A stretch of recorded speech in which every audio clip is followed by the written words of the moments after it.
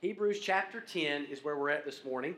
We're in a series called On the Vision, and we've been talking about that for the last couple of weeks. This is week 3 of that, and we've said at North Park we are on mission to obey the Great Commission. So we say it this way: we exist to glorify God by helping people trust and follow Christ through worship, community, and mission. And last week we saw the role of gospel-fueled worship in our personal and corporate life, and this week we're going to talk about gospel-shaped community. You know, your best memories always include other people. Your wedding day, that great vacation you had, a fun Christmas with the family, a particular day at the lake or the beach. Some of the funniest and best memories we have happen many times even in random places, not around significant times, but around significant people, right? And so at the end of our days, if we're laying on our deathbed, we're not generally going to look fondly back on all those memories we made alone. Usually it'll be the relationships will be what we cherish. The memories with friends and family will be what we cherish. And the reason for that is we are made for community. It's just the way we're wired. God made us that way. It is not good that man should be alone. And so God made us to operate within relationship with others. We're designed, engineered, built to live in community. Now you might be saying, well, I'm an introvert. And so that's different for me. Well, that just means you don't like people. Doesn't mean, just kidding. Doesn't mean that even introverts are made for community, right? And have something to offer community. So it doesn't matter whether you're energized by being around other people or whether you need to recuperate after you've been around other people. You still need other people. We are all made for community. One of the things that happens when we become Christians is we become a part of a new community, a particular community, a spiritual family called the church. And every believer in Christ is a part of the church. The moment we believe, we become family, right? Every believer, on top of that, is supposed to be a part of a particular church, a local family of believers. And it is the gospel of Jesus, the good news and the message of who he is and what he's done, that unites us into a community and that shapes our attitudes and behaviors and the culture of that community. One of the great passages on gospel-shaped community is found in Hebrews chapter 10. So I'm going to read it to you. We're going to look at Hebrews 10, verses 23 through 25. Hebrews 10, 23 through 25. It's on the screen for you this morning. Now, we do not know who wrote Hebrews with certainty, and so the writer of Hebrews says this. He says, "Let us hold fast the confession of our hope without wavering. For he who promised is faithful. And let us consider how to stir up one another to love and good works, not neglecting to meet together, as is the habit of some, but encouraging one another, and all the more as you see the day drawing near." Now, the book of Hebrews, the theme of that book, or one of them, is the fact that Jesus is better, or Jesus is superior. It tells us he's better than Moses. He's better than angels. He's the better sacrifice. He's the enactor of a new and better covenant. And you see that theme played out through the book. And the book helps us understand, in many ways, the relationship between the Old Testament and the New Testament, and how Jesus fulfilled the Old Testament law, and how those sacrifices in the Old Testament were pointing to a better sacrifice that came through Jesus, in the person of Christ. And Hebrews chapter 10, the writer has been describing how Jesus is that ultimate and final sacrifice. He says in Hebrews 10:10, "We have been sanctified through the offering of the body of Jesus Christ once and for all." He goes on to say in verse 12, "When Christ had offered for all time a single sacrifice for sins, he sat down at the right hand of God." And so when you get to verse 19 in Hebrews chapter 10, the writer is beginning to explain how believers need to live in light of that sacrificial death that Jesus died on the cross that takes our sin away.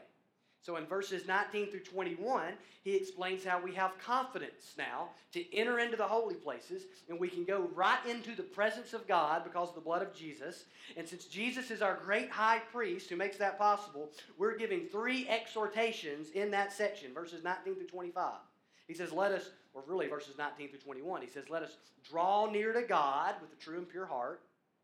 Let us hold fast to our confession of hope, and let us consider one another." And so there's 3 responsibilities, you might say, that we have in light of what Jesus has done. And we're focusing on that 3rd responsibility today, the idea of living life out in a community of faith in light of what Jesus has done. It is not just a community. It is a gospel-shaped community. It is one that has been formed by what Jesus has done, and a people who are continually being formed by the good news of Jesus. And in verses 23 through 25, we can see some marks of gospel-shaped community. In light of what Christ has done, this is the way to live, right? And in verse 23, we see there he begins to kind of show us something we hold in common. And in verses 24 and 25, he kind of describes the kind of community he's calling us to live out. Gospel-shaped community, we can say, is more than these things than we find in these three verses, but it's not less than. So let me give you three characteristics of true gospel-shaped community that we should be striving for here and that every church should be striving for. Number one, unfailing confidence in the gospel. He says in verse 23, let us hold fast the confession of our hope without wavering, for he who's promised is faithful. You see those pronouns there. Us, let us. Our hope, right? Those plural pronouns. There's a shared confession. It's not just hold fast your confession. It's let us hold fast our confession, right? Our hope. Our confession of hope is the gospel.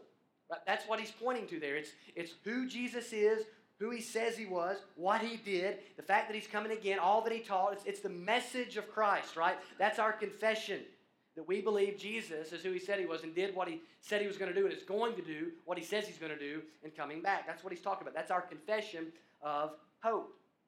Our hope is in the gospel. Now, we believe all that Jesus said, all that Jesus did, and all that Jesus taught. And we believe he is who he says he is, God in the flesh, sinless God in the flesh, who came to die in our place and rise from the dead. That's our hope. And our hope is in Jesus as his Lord and Savior. So as a community, we are a people who have come together with that sort of unfailing confidence in the gospel. Unfailing. He says, hold it fast without wavering. Don't depart from it. Hold it together as a community as we await for his return. Now, hope in the New Testament is not a wish. When we use hope in our vernacular, we tend to mean it kind of like a wish. Well, I hope my car cranks. I hope I get this promotion. I hope this happens, right? And it means uncertainty. We don't really know, but we're crossing our fingers. In the New Testament, that is not ever what it means. Hope in the New Testament, when in the Christian sense, speaks of certain expectation.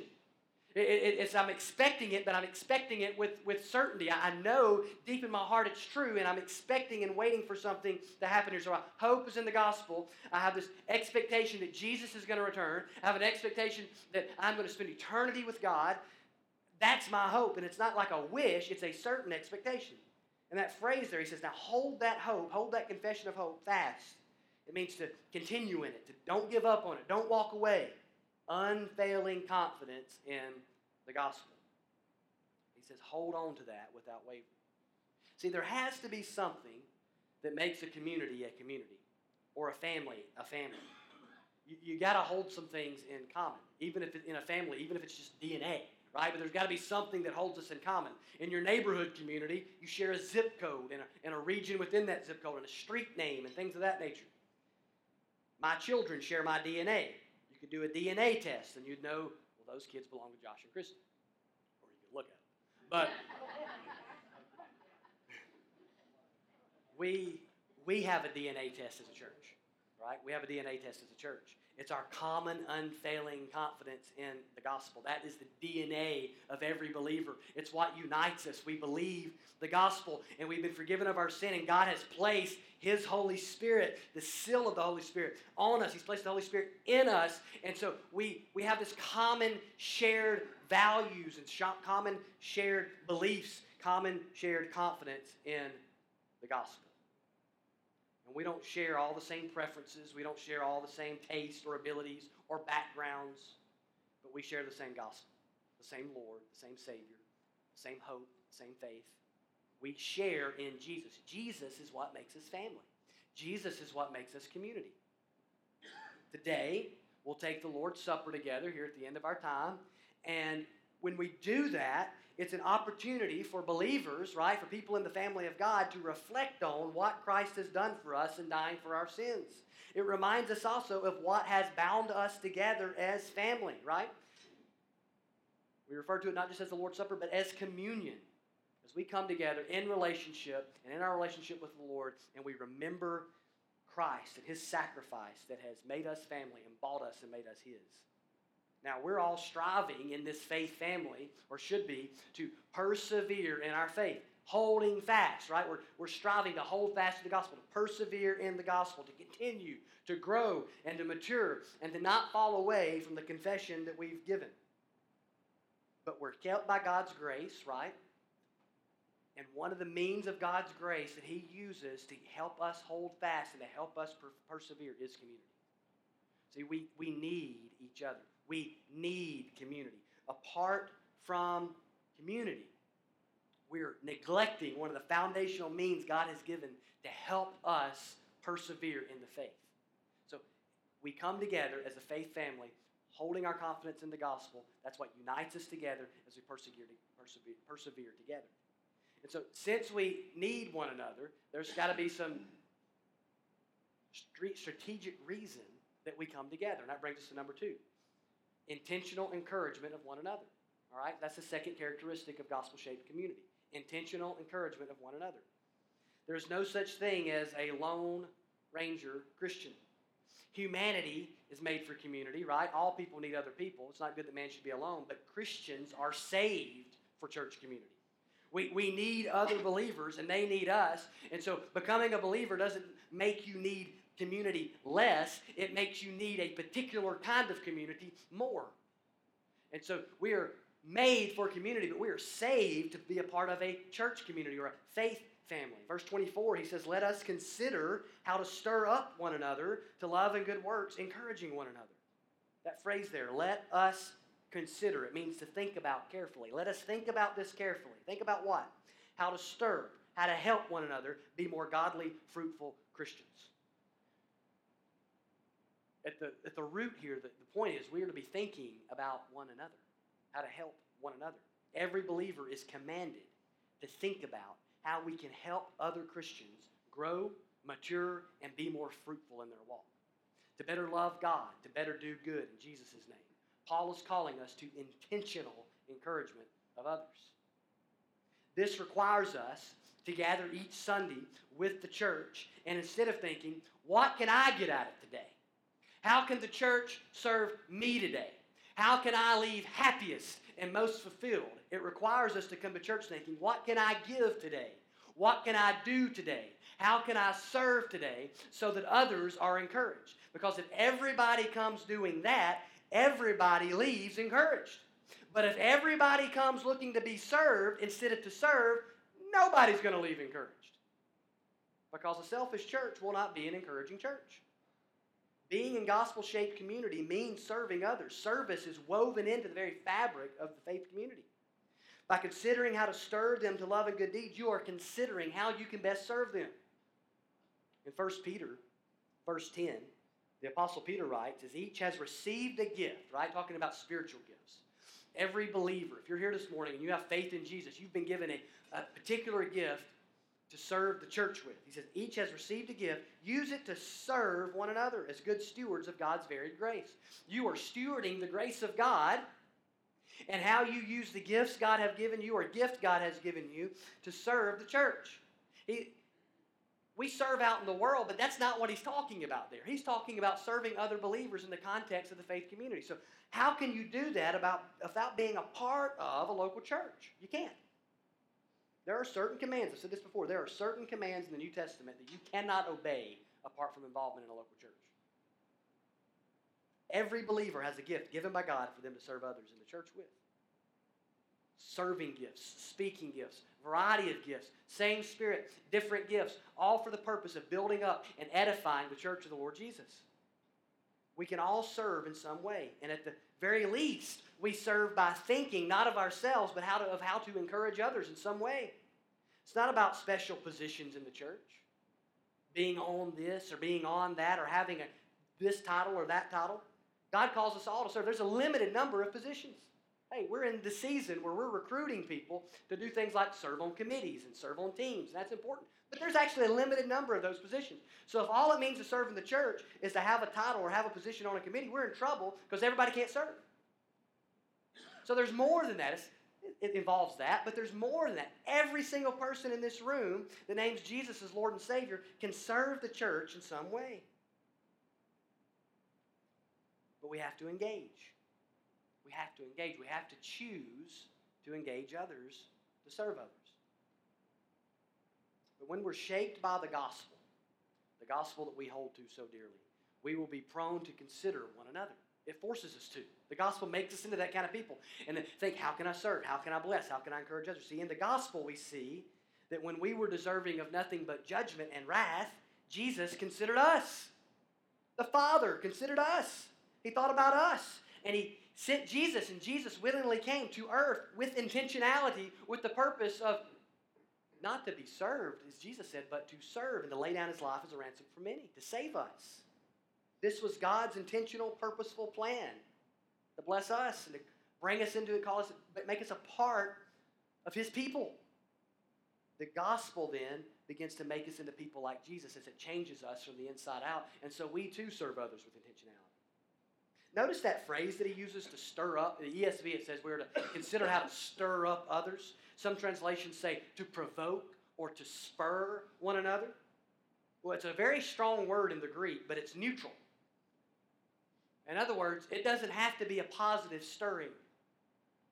It can be a negative stirring. So you have to use context to determine what he means when he says that word there in the Greek that it's translated stir up. It can mean to stir up in a bad way or a good way. It can literally mean a sharp disagreement. In fact, another time that it's used in the New Testament is in Acts chapter 15. In Acts 15, verse 39, that same word is used to describe the sharp disagreement that took place between Paul and Barnabas as they were preparing for a missionary journey, and they were having a disagreement over whether this guy named John Mark should go with them or not.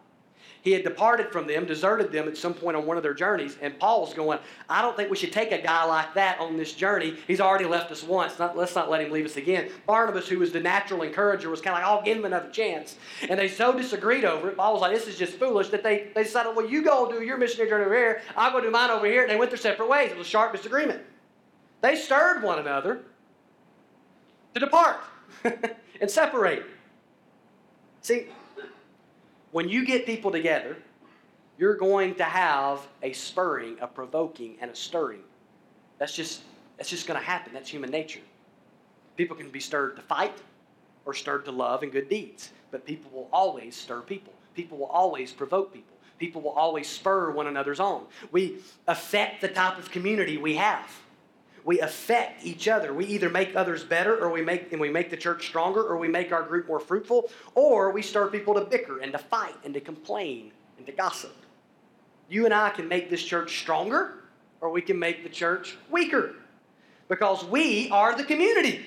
It's not some abstract thing out there, right, that we kind of just say we're a part of. We're it. So when we talk about community, we're talking about the people in this room and those that are not with us today that call North Park their home, their church. So we affect it. We are the church. There's an old adage. If you're busy rowing the boat, you don't have time to rock it.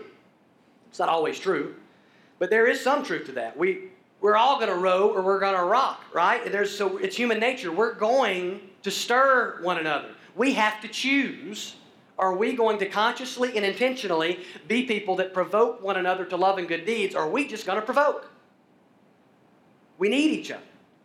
We need each other to stir one another to love and good deeds. That means we have to consider when we come together and throughout the week as we're in contact, how can I best bless this person and encourage this person? What do they need from me? What do I have to offer them today that will encourage them in their walk with God? See, this should be a place, a community that helps you be a better or stronger Christian. For that to happen, you have to give of yourself. You can't just come looking to take. You have to look coming to give. If we all focus on serving one another, encouraging one another, then we all get encouraged. And if we all focused on what we can get, then none of us benefit. As I said earlier, if we're selfish, we can't be encouraging. Now, you and I are like ingredients in a recipe, right, for a church. We are the ingredients that make up this church. And when we all choose to encourage and to stir with the right intent, to provoke and spur one another on with the right intent, to love and to good deeds, to encourage in that way, it works for the building up, the edification of the church. But when we don't do that, or we come in seeking to stir in another way or to provoke in another way, and our motives are differently, and it's somehow to serve us instead of to serve others, it's a different recipe altogether. It's just like, man, you take a nice pot of stew or chili and set it on the stove, and you start throwing the ingredients in, right? Every ingredient matters. And if you get things wrong, it's not going to taste right in the end. The final product's going to be determined by what goes in the pot and how much of what goes in the pot. And you and I are ingredients that are making up the chili that is North Park, right? And what we become and who we are is determined by what we put in. And we either choose to serve others or choose to serve self. So what does an environment of intentional encouragement look like? Well, the New Testament has much to say about the environment in a local church. If I read them all, we'd be here for the rest of the service doing that, so I'm not going to do that. But let me give you just 6 quick ones. It should be an environment of grace. Ephesians 4:32, Paul tells us to be kind to one another, tender-hearted, forgiving one another as God in Christ has forgiven you.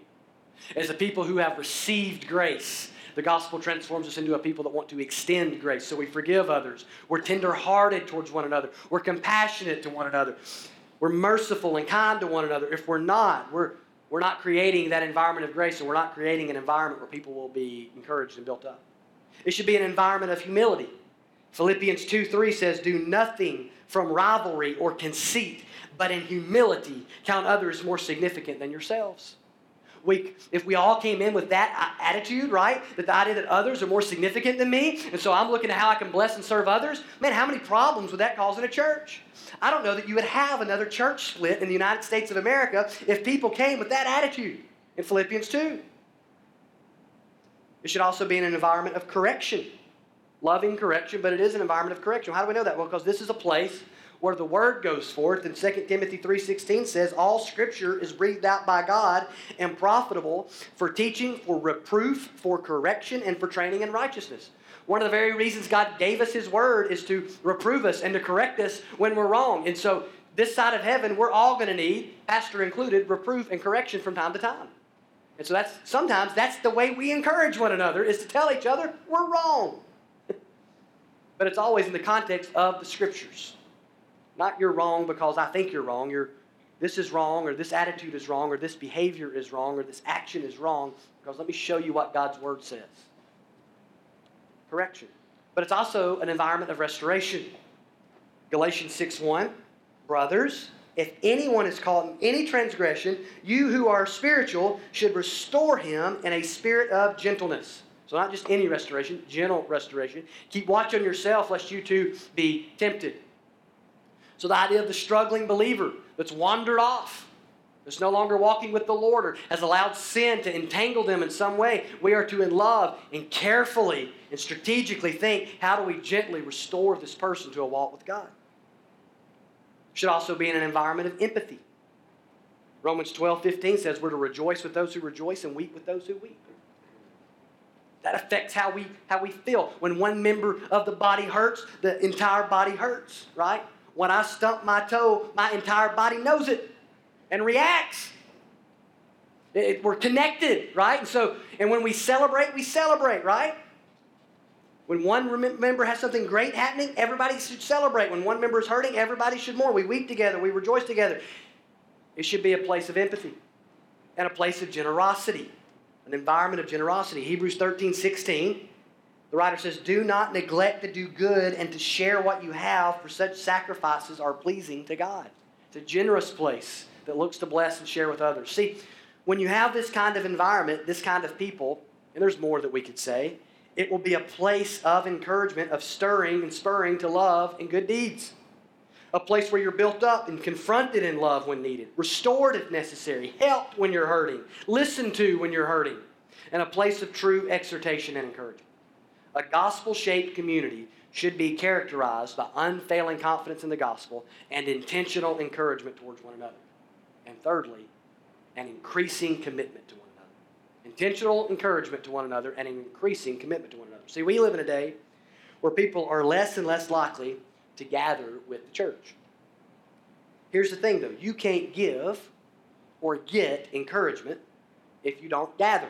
You can't be an ingredient in the encouraging church, right, if you're not here regularly. the writer of Hebrews warns against falling away from church involvement. He says, not neglecting, verse 25, not neglecting to meet together as is the habit of some, but encouraging one another, and all the more as you see the day drawing near. I was told once that there was a time that you had to be at church at least 3+ times a month to be considered a quote-unquote regular attender, statistically speaking. So you'd read statistics and it would say, this percentage of people attend church regularly in America or in Florida or whatever. And it had to be at least 3 times before they would consider you regular. And I was told, I can't cite a source on this other than somebody told me this, that they've actually lowered that. And generally now on statistics, it's 2 times a month. Because if you come at least twice a month, you're here way more than most people. It's kind of the idea. So that's what we've redefined regular attender. Why? Because church attendance is so poor. It's so poor. There's various reasons for that. Even worse, there are many people who claim to be Christian who see no need whatsoever for church involvement or church attendance. Listen, being in church doesn't make you a Christian. Just like the old saying, being in a garage doesn't make you in a car. But garages were built for cars. And the church is made for people, Christians. And so for Christians, we should be connected to and involved in the local church somewhere, a Bible-believing, Jesus-exalting church. Listen, my point is not to make us feel bad this morning if we hadn't been here in a while or we're inconsistent with our intentions and to guilt you. That's not the point at all. My point is you need community and the community needs you. And we can't build that encouraging environment if we're not intentionally and increasingly committed to one another. You and I do not know better than God what we need to live the Christian life. And we have to accept that. And God teaches us that we need one another to do it. We need the gathering of believers. And you can't have community if you don't gather. Notice the encouragement happens when we meet. Right?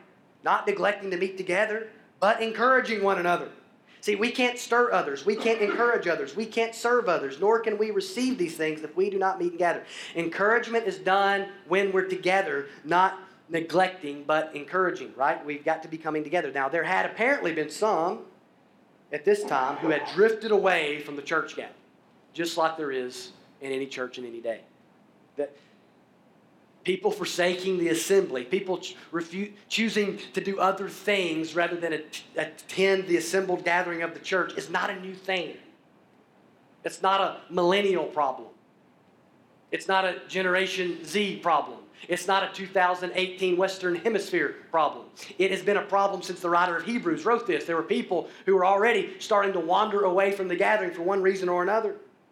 In our culture today, sometimes it's schedule, right? Things conflict with the schedule.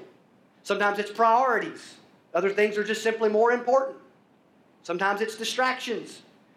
You know this is important and should be of utmost importance, but you're distracted by less important things, and you feel obligated to them because you've made commitments that you never should have made, right?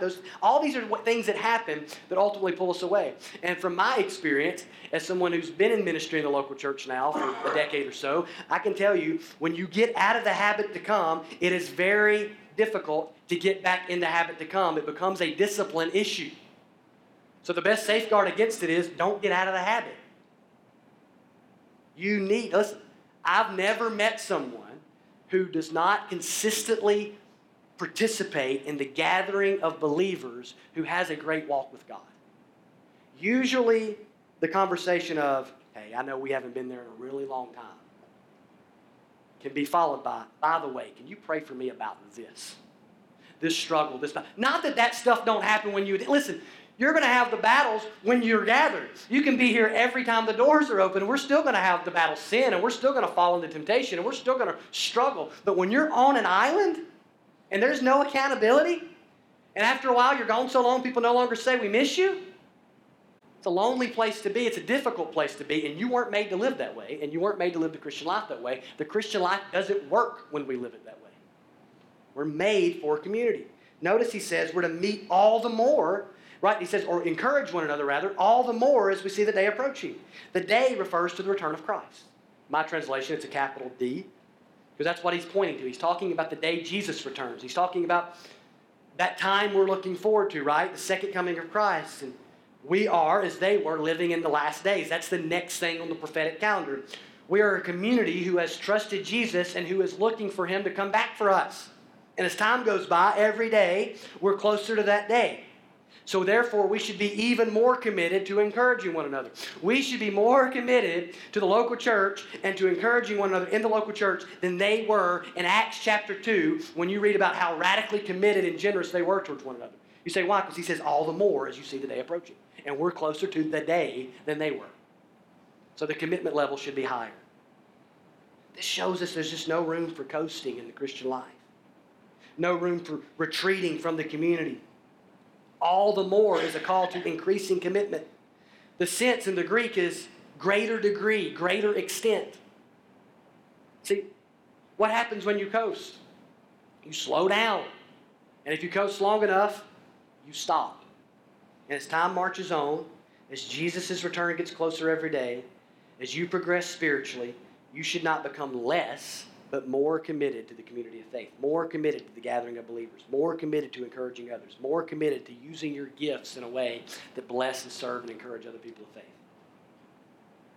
See, growing slack in your commitment to meeting with and encouraging believers is to your own spiritual detriment and to the spiritual detriment of others. If you're meeting to encourage, if you're not meeting to encourage, then you aren't being encouraged by other believers. It's important. And nor are you able to contribute to the encouragement of other believers. They miss you, you miss them. John Phillips, the well-known commentator, compared it to a coal that falls out of the fire, right, and rolls off by itself and becomes cold. It made me, I got this image in my mind of when I like to grill with charcoal. And so when you grill with charcoal, as you know, many of you, you have to what? You pile it up in this big, tall pile, this little mountain of charcoal, and then you get your whatever you're using to light it on there, and you leave that fire burning with that pile of charcoal for at least 15 or 20 minutes usually, because if you spread it out too quick, what happens? You don't get a hot enough fire, coals end up going out, you don't have an evenly heated grill, it's all just a mess, so you have to leave it there for a while, so everything gets good and hot, the charcoal begins to turn gray, and then you go and you scatter it out, and every coal is hot. And you scatter it out and you cover up the entire grilling surface here. And when we come together as believers, when we gather to encourage one another, that's where the heat is coming from, right? We're gathered to stir one another, to love and to good deeds. And then we scatter for mission. But see, if we didn't gather in the first place, we're cold. Right? And it's a detriment to the mission that we're trying to accomplish in advancing the gospel in our communities and in our city when we don't gather together. We are made for that gathering. We gather to be stirred, to be encouraged, to gain heat, and then we scatter throughout the week to practice love and good deeds as we represent Christ. Let me ask you, are you growing in and increasing in commitment to the local church community? What kind of season of life are you in? There are seasons of life that naturally pull us away from other believers that we have to battle. We are closer to the return of Jesus today than we were when this text was written. And Jesus might tarry another 2,000 years. I don't know. But how much more should we be looking to encourage one another in the faith if they were then? Because Jesus has died for our sins once and for all, as Hebrews 10 says. We have responsibility towards one another. His death has made us one in Christ. We are a community. The gospel makes us family. It shapes us into the people of God. Then the gospel continues to shape us and mold us into the kind of people we want us to be, that seeks to serve others, to bless others, to encourage others, as long as we're continually applying the gospel to our heart and life and living in light of what Christ has done. And as we hold to our unfailing confidence in that gospel, as we intentionally encourage one another, as we show increasing commitment to one another, God shapes us and molds us. Hebrews 10, 23 through 25 has that backdrop of Hebrews 10, 1 through 22. The work of Christ has changed us, and it's given us new responsibilities. And one of the new responsibilities we have is to one another, because we've been bought and placed into a family, adopted into a family. Let me ask you, has the gospel begun to shape your life? Christian community is something you must be born into and adopted into. The Bible uses both illustrations for us. We have to be born again, right? Born of the Spirit, made new on the inside. And at the same time, we have to be adopted in. We are outside the family, and God brings us in. And when this happens when we place our faith and trust in Christ, who died in our place and rose again. Has that happened to you? Are you a part of the family of God? When you trust and follow Jesus, you get more than forgiven. You get a whole new family.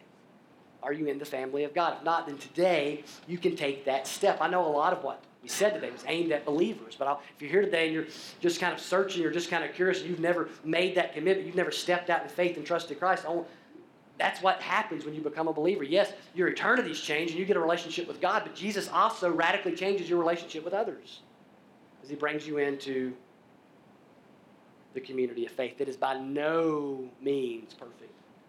We have our struggles and our failures because none of us are perfect. But we're his. And he's molding us and he's making us and he is perfecting us. And believers, how might you need to be more intentional with your encouragement of others? Would you take some time this morning and think over that? How might you need to increase your commitment to encouraging other believers? Do you need simply to be here more or to be more connected within the body of faith? Join a small group. What is it what's the next step for you to become more connected? That's one of the reasons we do groups. And we don't just have this gathering. Because in here, we don't really get to talk. We don't really get to hang out. So we can't really purposely and strategically encourage one another as well in this gathering as we can when we break off in small groups and we discuss things and we talk about things and we share prayer requests and we do things like that. You're not getting as much encouragement as you could or giving as much as you could if you were in one of those gatherings. If you're not in one of those, every Sunday morning at 9:30, we meet for that time. Is there maybe an area you need to start serving? Just ask yourself some questions. How can I better be a part of gospel-shaped community at North? And let's strive together to be a church where every believer is, yes, engaged in gospel-fueled worship, and yes, encouraged through gospel-shaped community. And as we'll talk about next week, leaves this place and participates in gospel-advancing mission. Let's pray.